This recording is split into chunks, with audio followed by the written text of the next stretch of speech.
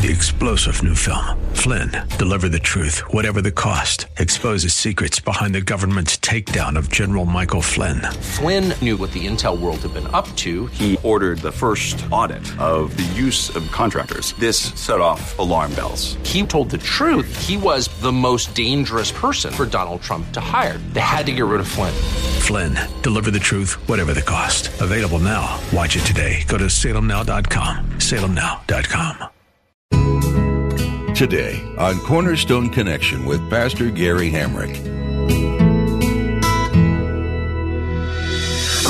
love is calling, listen, truth opens up your eyes. Mercy is waiting for you with every sunrise. We have here a compound name, a covenant name of God, Jehovah Jireh. Isn't it sad, though, that most of the times we use that compound term today, it's almost exclusively attached to the idea that God's going to provide you material possessions.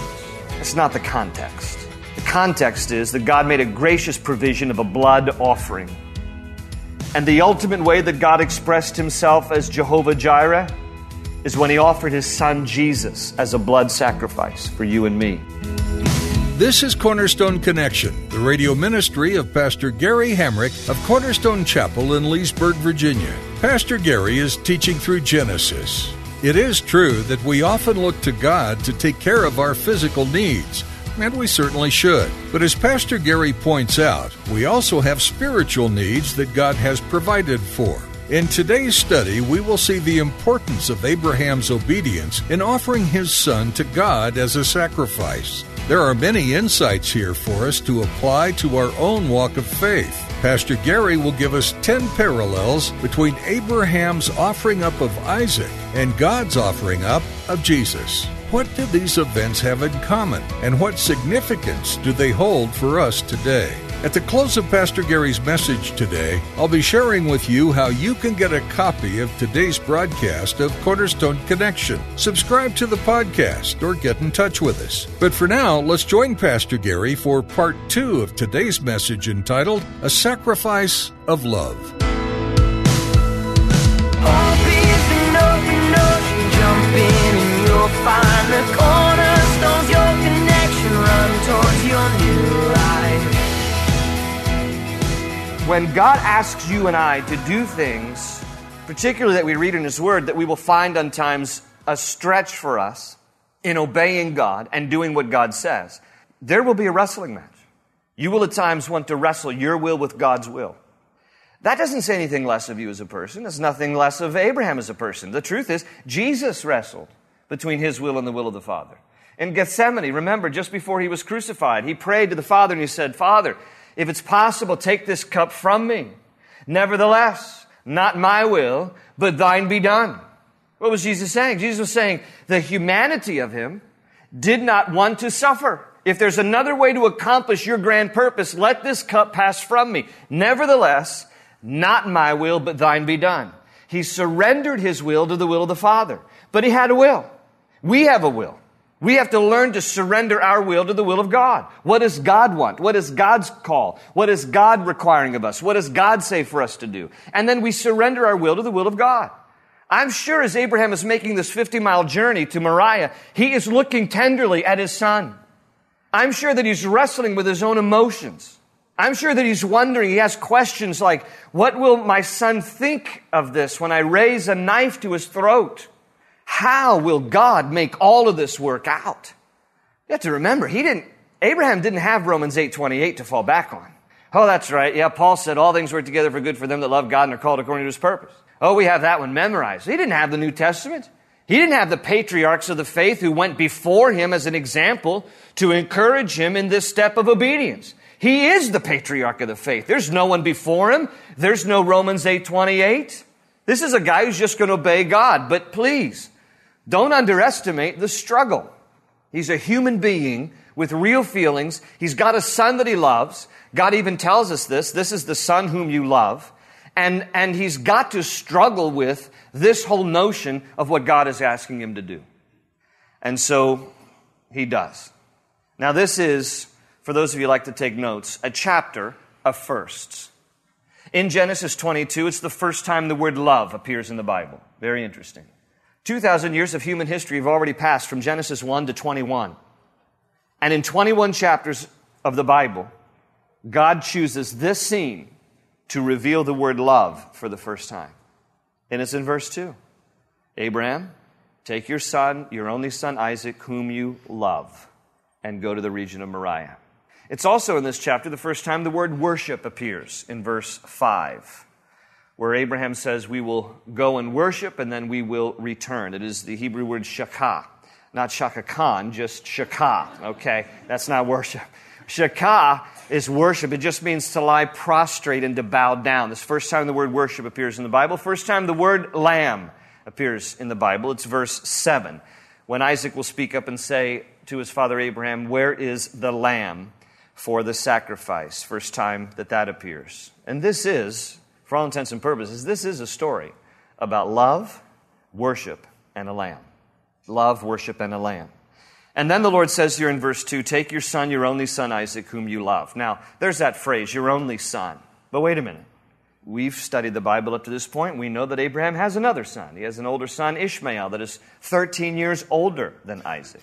But why is it that God refers to Isaac as your only son? And in fact, not once, 3 times in chapter 22. Verse 2, verse 12, verse 16. God refers to Isaac as your only son, Abraham. How is this possible? Well, Abraham does have another biological son. Remember, he had it with his relationship with Hagar. But again, God is making a distinction here. When Abraham had Ishmael with Hagar, that was an act of the human will. When Abraham has Isaac with Sarah, that is an act of the will of God. And as far as the promises of God are concerned, Isaac is the child of the promise, and Abraham has only one son. Now, I will need to let you know that Muslims paint a different picture of this story.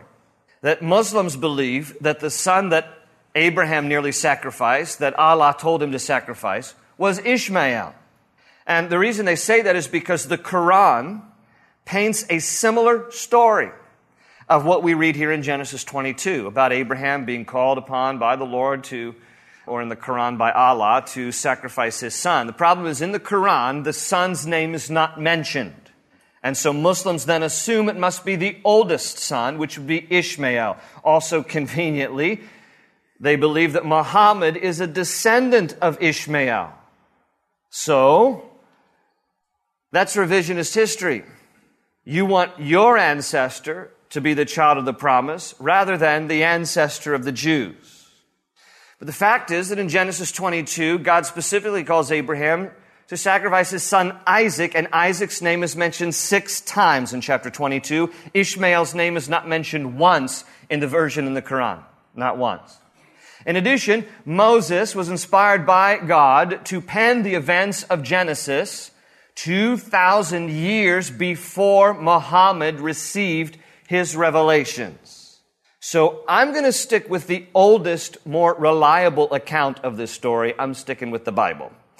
And the Bible says that Isaac is the child of the promise, and that Isaac is the child through whom God would bear his promise to be, and that ultimately would be fulfilled through Christ. And this is the story. Now, in order to understand this story in its fullness, you need to probably lose a preconceived idea that many of us have had growing up in the church. I know I did as a kid, going to Sunday school class, got the little felt board going. This is before high-tech PowerPoint, okay? Shows you how old I am. Had the little felt board. How many of you remember the felt board? Let me see your hands. Oh, God bless you.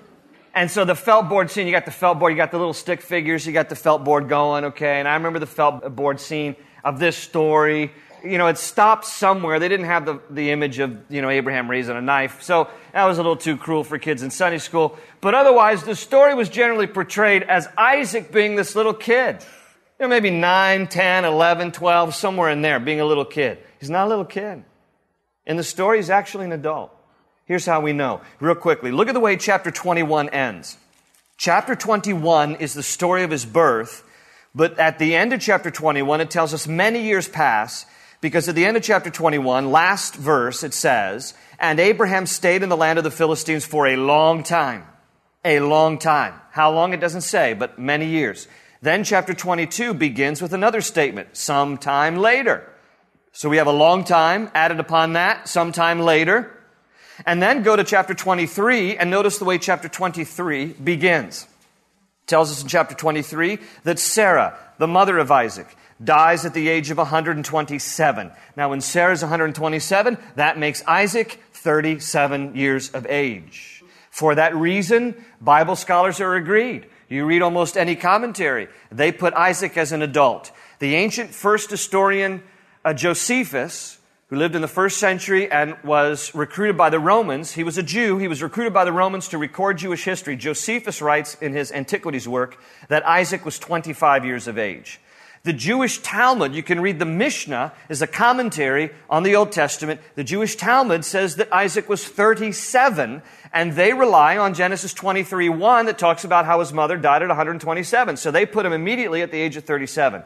Adam Clarke, a guy that I love to kind of peruse his commentaries, a great theologian who died in the 19th century, he kind of strikes the middle and he says Isaac was 33. But I want you to get it out of your head that he's a little boy, and here's why it's important to understanding the story.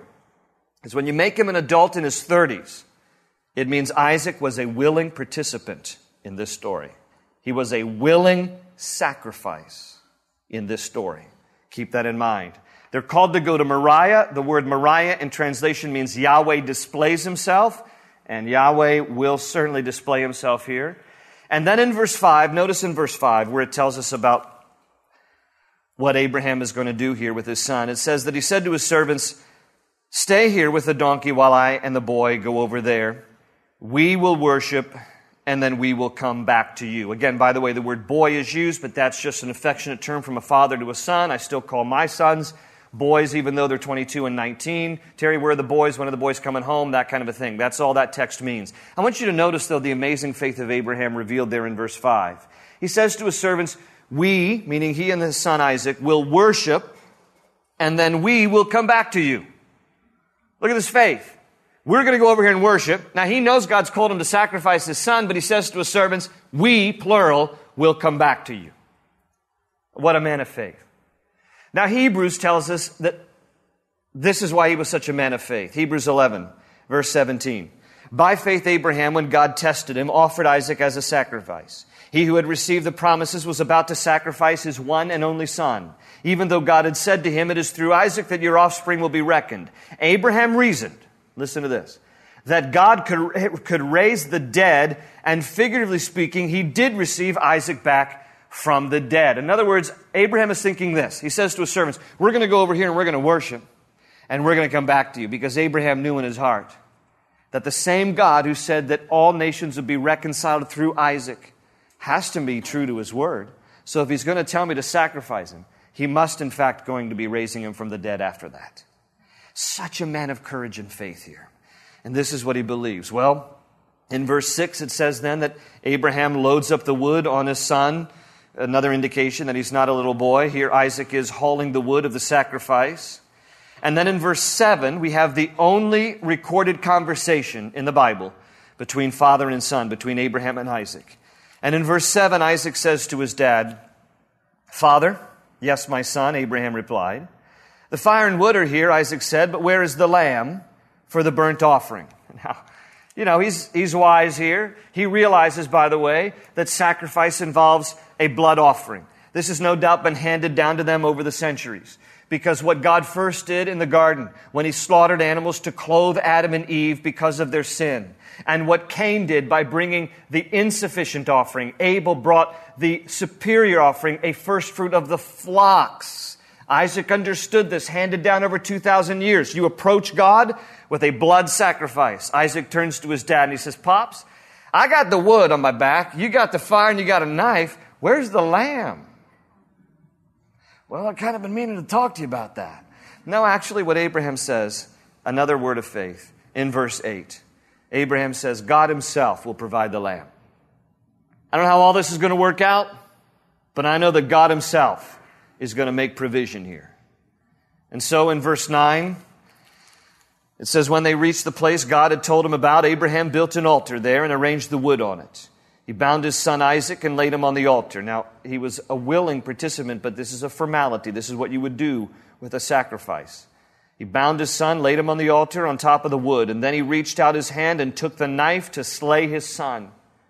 But the angel of the Lord called out to him from heaven, Abraham, Abraham, here I am, he replied. Man, I can imagine probably no sweeter sound than to hear your name like that at that moment.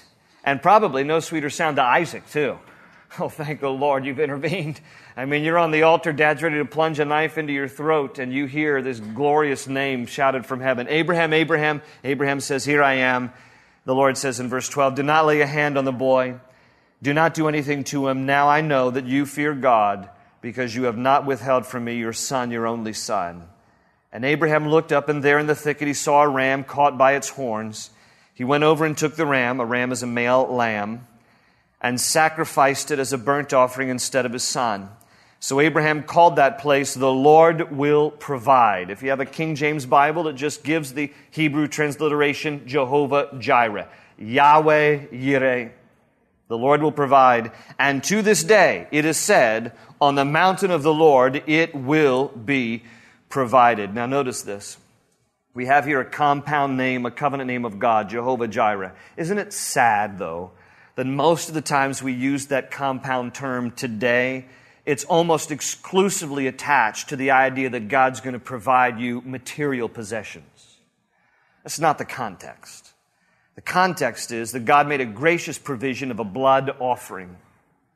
And the ultimate way that God expressed himself as Jehovah Jireh is when he offered his son Jesus as a blood sacrifice for you and me. Jesus, his son, would die on a cross. That's how God is Jehovah Jireh. He's the one who provided for you and me the atoning sacrifice, the substitutionary sacrifice through his son, Jesus, who would die on a cross. And what this chapter teaches us is that very story. God had a redemptive plan in mind, and he had you and me in mind when he put that plan in motion, the Bible says, before the creation of the world. The plan that Jesus would die as the Lamb to take away the sins of the world. What is God proving in this story? It starts out by saying he was testing Abraham, he was proving Abraham. But really? I mean, even at the end when God says, now I know that you fear God. Is it, well, now I know? Or is it, now I know? I already know. Now I know. God knows everything. He's not proving anything so that God can be enlightened here. God is proving a timeless message. He is showing forth a truth that is incredible in this story. This is a story of love and worship and a lamb. What do I mean? What God is trying to prove in this story is he's trying to prove the love of a father and the willingness of a son and the provision of a lamb. God so loved the world, he wanted to illustrate for us in Genesis 22 the ultimate plan of redemption through Christ. In fact, for those of you who love to take notes, I'm going to give you real quickly just 10. I'm going to run through this real quickly. You got to write quickly. 10 ways that Isaac parallels Christ in Genesis 22. Notice the similarities here of this story. Number 1, both Isaac and Jesus, both are born according to a promise. Both foretold in advance, both according to a promise. Number 2, both are born under miraculous circumstances. Sarah, well past her prime, God enables her to conceive. Mary, a virgin, conceives by the seed of God, the incarnate God himself. Number 3, both Jesus and Isaac, of course, are loved by their fathers. Even at the time Jesus was baptized, the dove descended, Holy Spirit descends, and a voice from heaven, the Lord said, God said, this is my beloved Son, in whom I am well pleased. Number 4, both are the same age at the time of the sacrifice. Number 5, both are escorted to the same place of the sacrifice. Do you know that Mount Moriah, the peak of Mount Moriah, is Calvary? That the outcroppings of the peak of Moriah look like a skull, a human skull, so it is called Calvary in Latin. It is called Golgotha in Aramaic. It is the same location where 2,000 years after this event, Jesus would be offered by his Father on a cross for the sins of the world. Number 6, both carry their own wood. Isaac to the altar, Jesus his cross to Golgotha. Number 7, both willingly submit to their fathers. Jesus said, no man takes my life from me, but I lay it down in obedience to the will of the Father. Number 8, both ask a question of their fathers. Isaac said, where is the lamb? Jesus said, why have you forsaken me? Number 9, Isaac was brought back from the dead figuratively. Jesus was brought back from the dead literally. And number 10, the next event for Isaac, it's in chapter 24. Isaac gets a bride, Rebekah. The next event after Jesus was sacrificed, he would get a bride, the church. That's you and me. What is Jesus doing? He's dying for the sins of the world. And he's being revealed in the pages of Genesis 22. So that we would be confronted with this wonderful message of love, worship, and a lamb.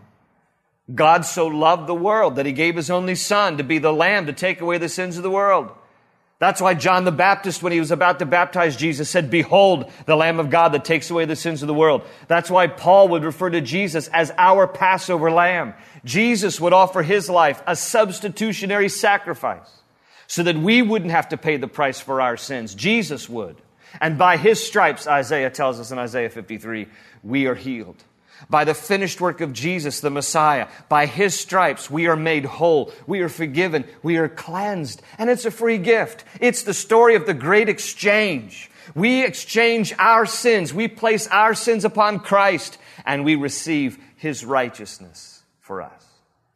That is the story of the gospel. And that story is revealed to us in the story of Genesis 22.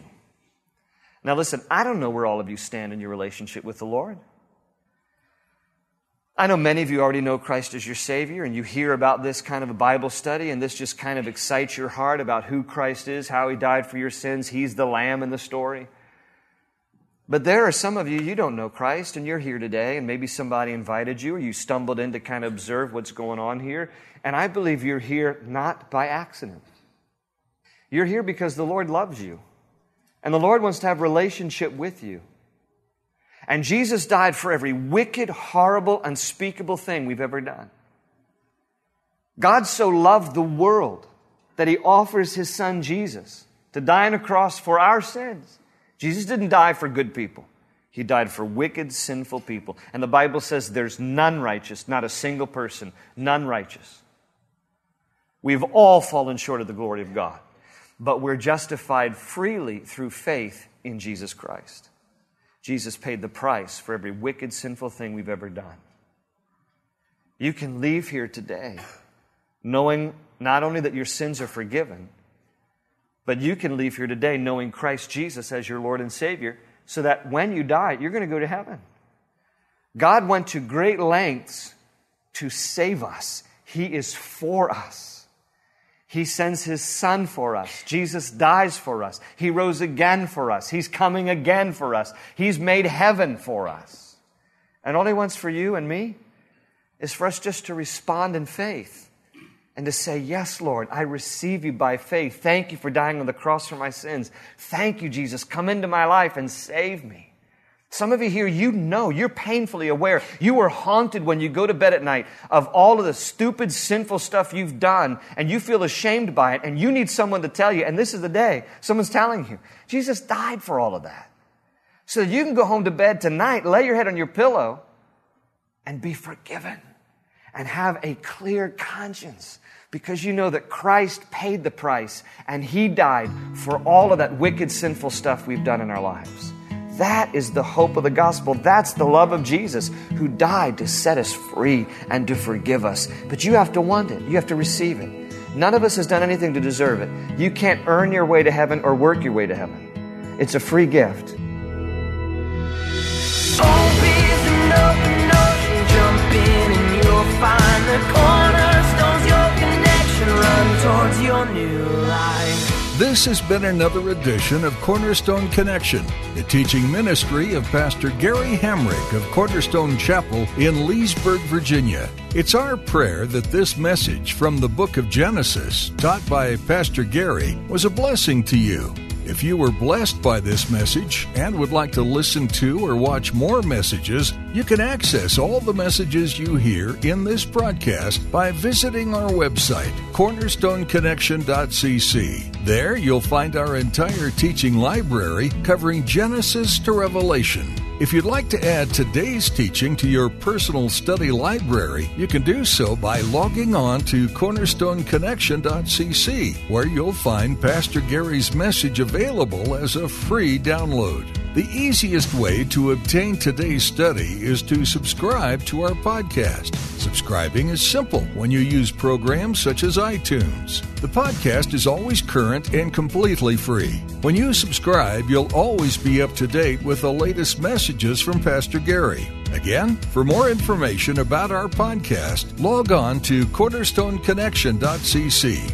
Well, that's all the time we have for today. We invite you to join us again for the next study with Pastor Gary's teaching through the book of Genesis. That's next time on Cornerstone Connection. They say you're a wandering soul, that you've got no place to go, but still you know, you're not alone.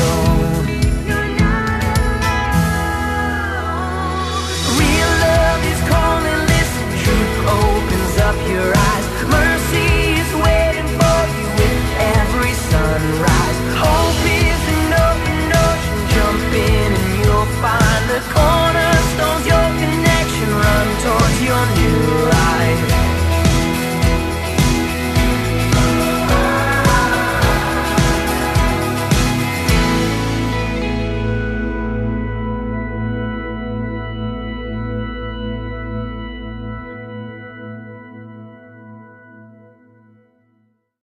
Three-star General Michael J. Flynn, head of the Pentagon Intelligence Agency, knew all the government's dirty secrets. He was one of the most respected generals in the military. Flynn knew what the intel world had been up to. He understood its funding. He ordered the first audit of the use of contractors. This set off alarm bells. The explosive new documentary, Flynn, Deliver the Truth, Whatever the Cost, uncovers the facts behind this scandal. Flynn told the truth. He was the most dangerous person for Donald Trump to hire. I find out the worst enemy that I'm going to face in my life is right here in America. They took my assessment and they wanted me to change it. And I was like, I'm not changing it. They had to get rid of Flynn. With in-depth interviews, archival footage, and never-before-seen personal records of the man behind the headlines. I just felt like I was drowning. Flynn, Deliver the Truth, Whatever the Cost. Available now. Watch it today. Go to salemnow.com. salemnow.com.